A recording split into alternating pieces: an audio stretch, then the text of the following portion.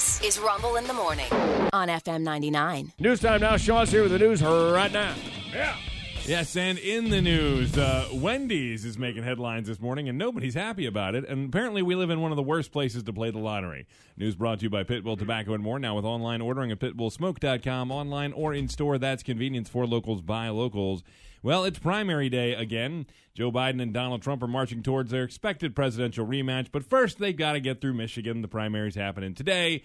And really, Biden's kind of facing some disillusioned voters in Michigan right now who are upset with his handling of the war in Gaza. They're planning a protest vote. They're looking for 10,000 people to vote uncommitted, and according to the governor of Michigan, she says that seems like a possibility. It's possible, yeah. I saw her interviewed with that. By the way, while we're on the subject, early voting is open in Virginia in our primary right now. Oh, yes, it is, actually. I'll get more information on that for you next hour. But, yes, it is open ahead of Super Tuesday, which we'll be a part of coming up. But right now, Trump is expected to pick up another easy win over his sole remaining competitor, former UN Ambassador Nikki Haley, though she does have some support in the state. Polls open at 7 a.m. local time there, which is Eastern Standard Time for most of Michigan, all but 4 counties.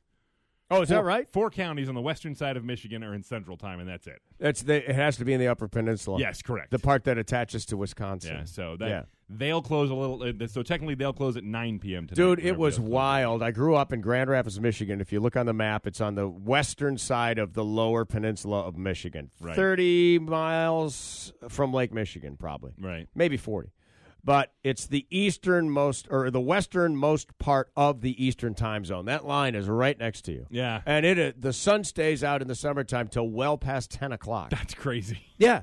You get done working, and you can play 18 holes of golf after work and in sunlight. There's something As a about kid, that. you can't go to sleep. Yeah, I get. Yeah, The sun's still out. That would be a problem. It was nuts. Yeah, I got to tell you, I would dislike that here too. With how early we have to go to bed, it would be a bummer for me if it was out that. If you don't have those room blackening curtains, it'd be impossible. You'd be impossible. Yep.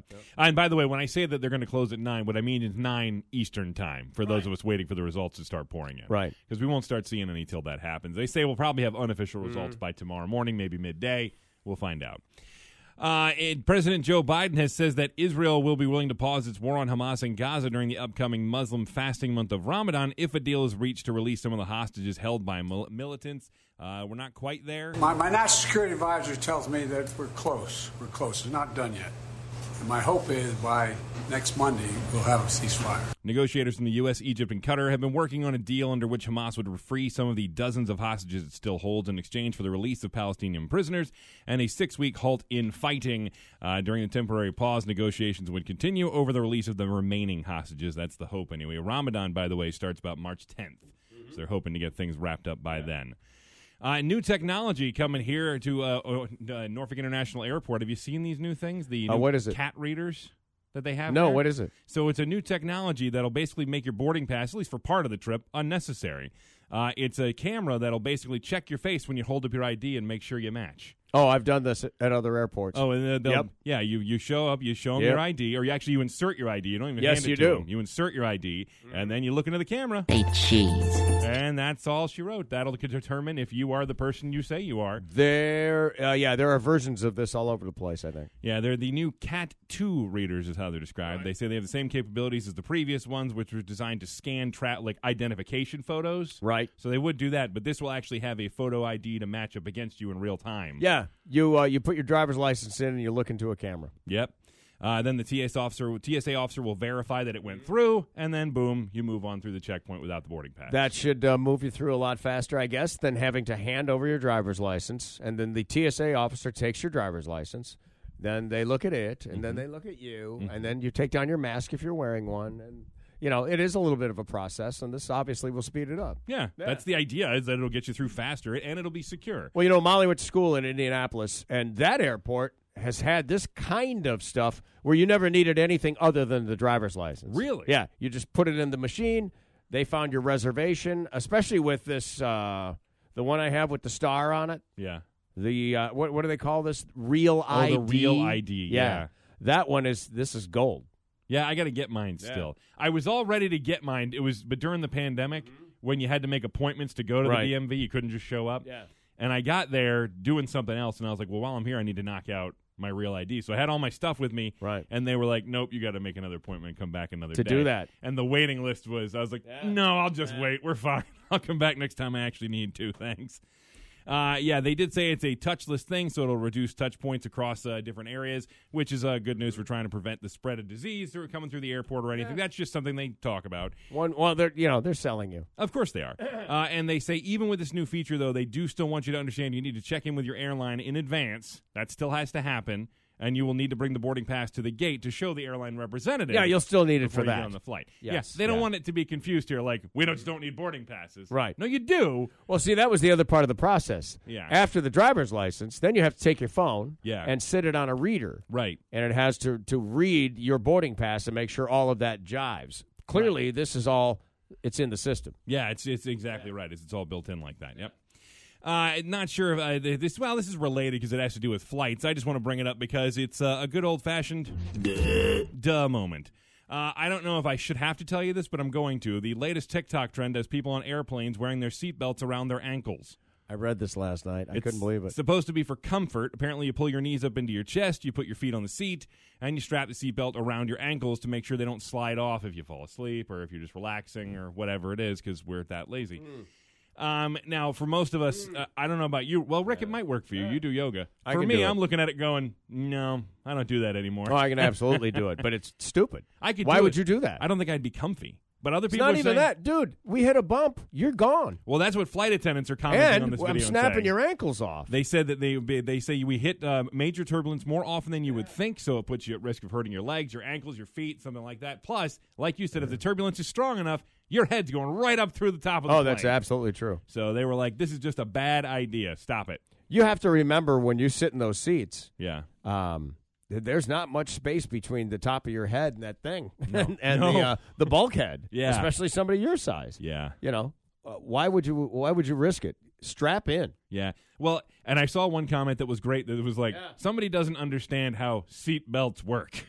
This is not what they're for. They're not. Yeah, it's not to hold your feet up on the seat and get your feet off the furniture. Thanks. No. I only brought it up because... Appreciate it. Now, long flights, I understand that. You got to sleep in these seats. Right. You got to make it comfy somehow. Somehow. I get that. There's but other ways, for sure. Exactly right. Other ways.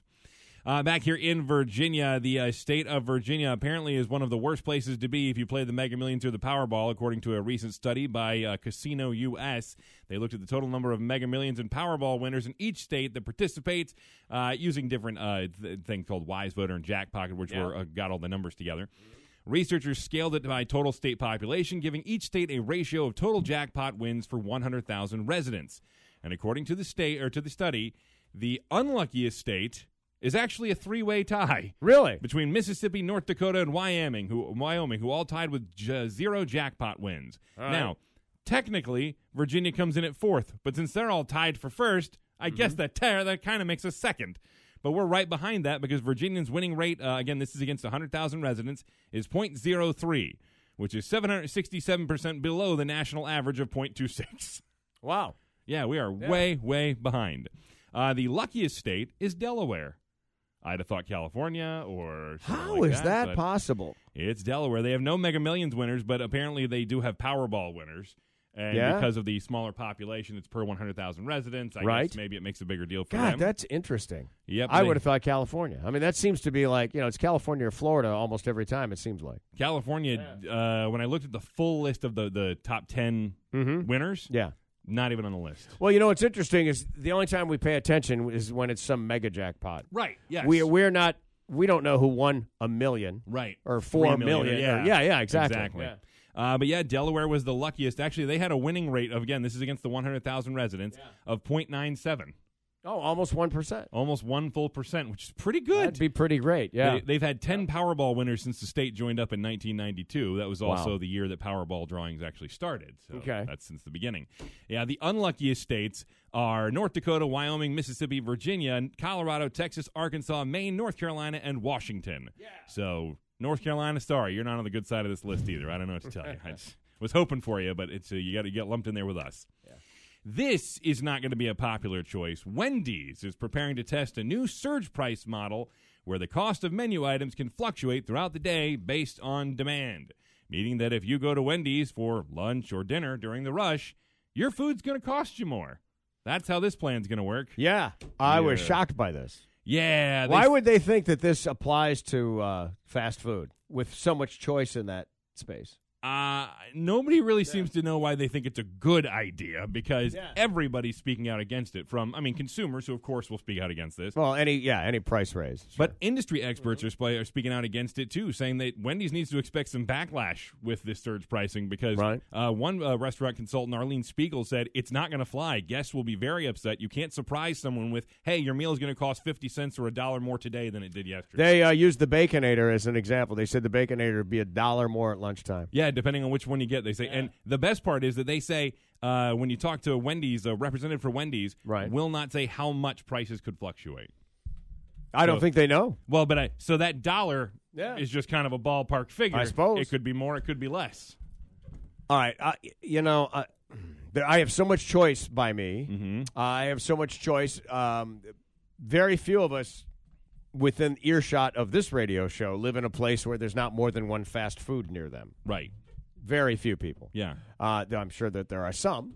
But with that said, you're not a hostage. What's going to happen is people are going to, the first time you're going to catch somebody unaware, and they're going to be pretty pissed with you. Yeah. And then the next time they're going to drive right past. If I see the line and it's too long, I'm not going anyway.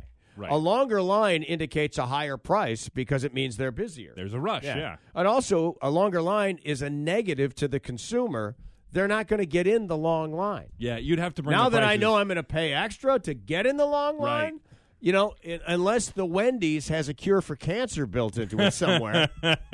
You know what I mean? Yes, exactly. It's a double right. negative. And the killer part about this is they're going to have to invest more money into implementing this process. They're going to have to invest $20 million on high-tech menu boards where they can use AI to update the prices in real time. Mm-hmm. So that way they don't have to make a person focused on all this all the time and change things on the fly. I mean, I understand that all businesses need to innovate with the available technology, and that's the world we're living in. They're talking about this, by the way, is AI-driven. Yes, yep. Yeah, AI is going to be the thing that helps them make these snap judgments on the pricing. Because how reliable that is. At retail, dynamic pricing doesn't seem to work. What if Target did this? Yeah. It's Christmas and everything's $5 more. More expensive. You know what I mean?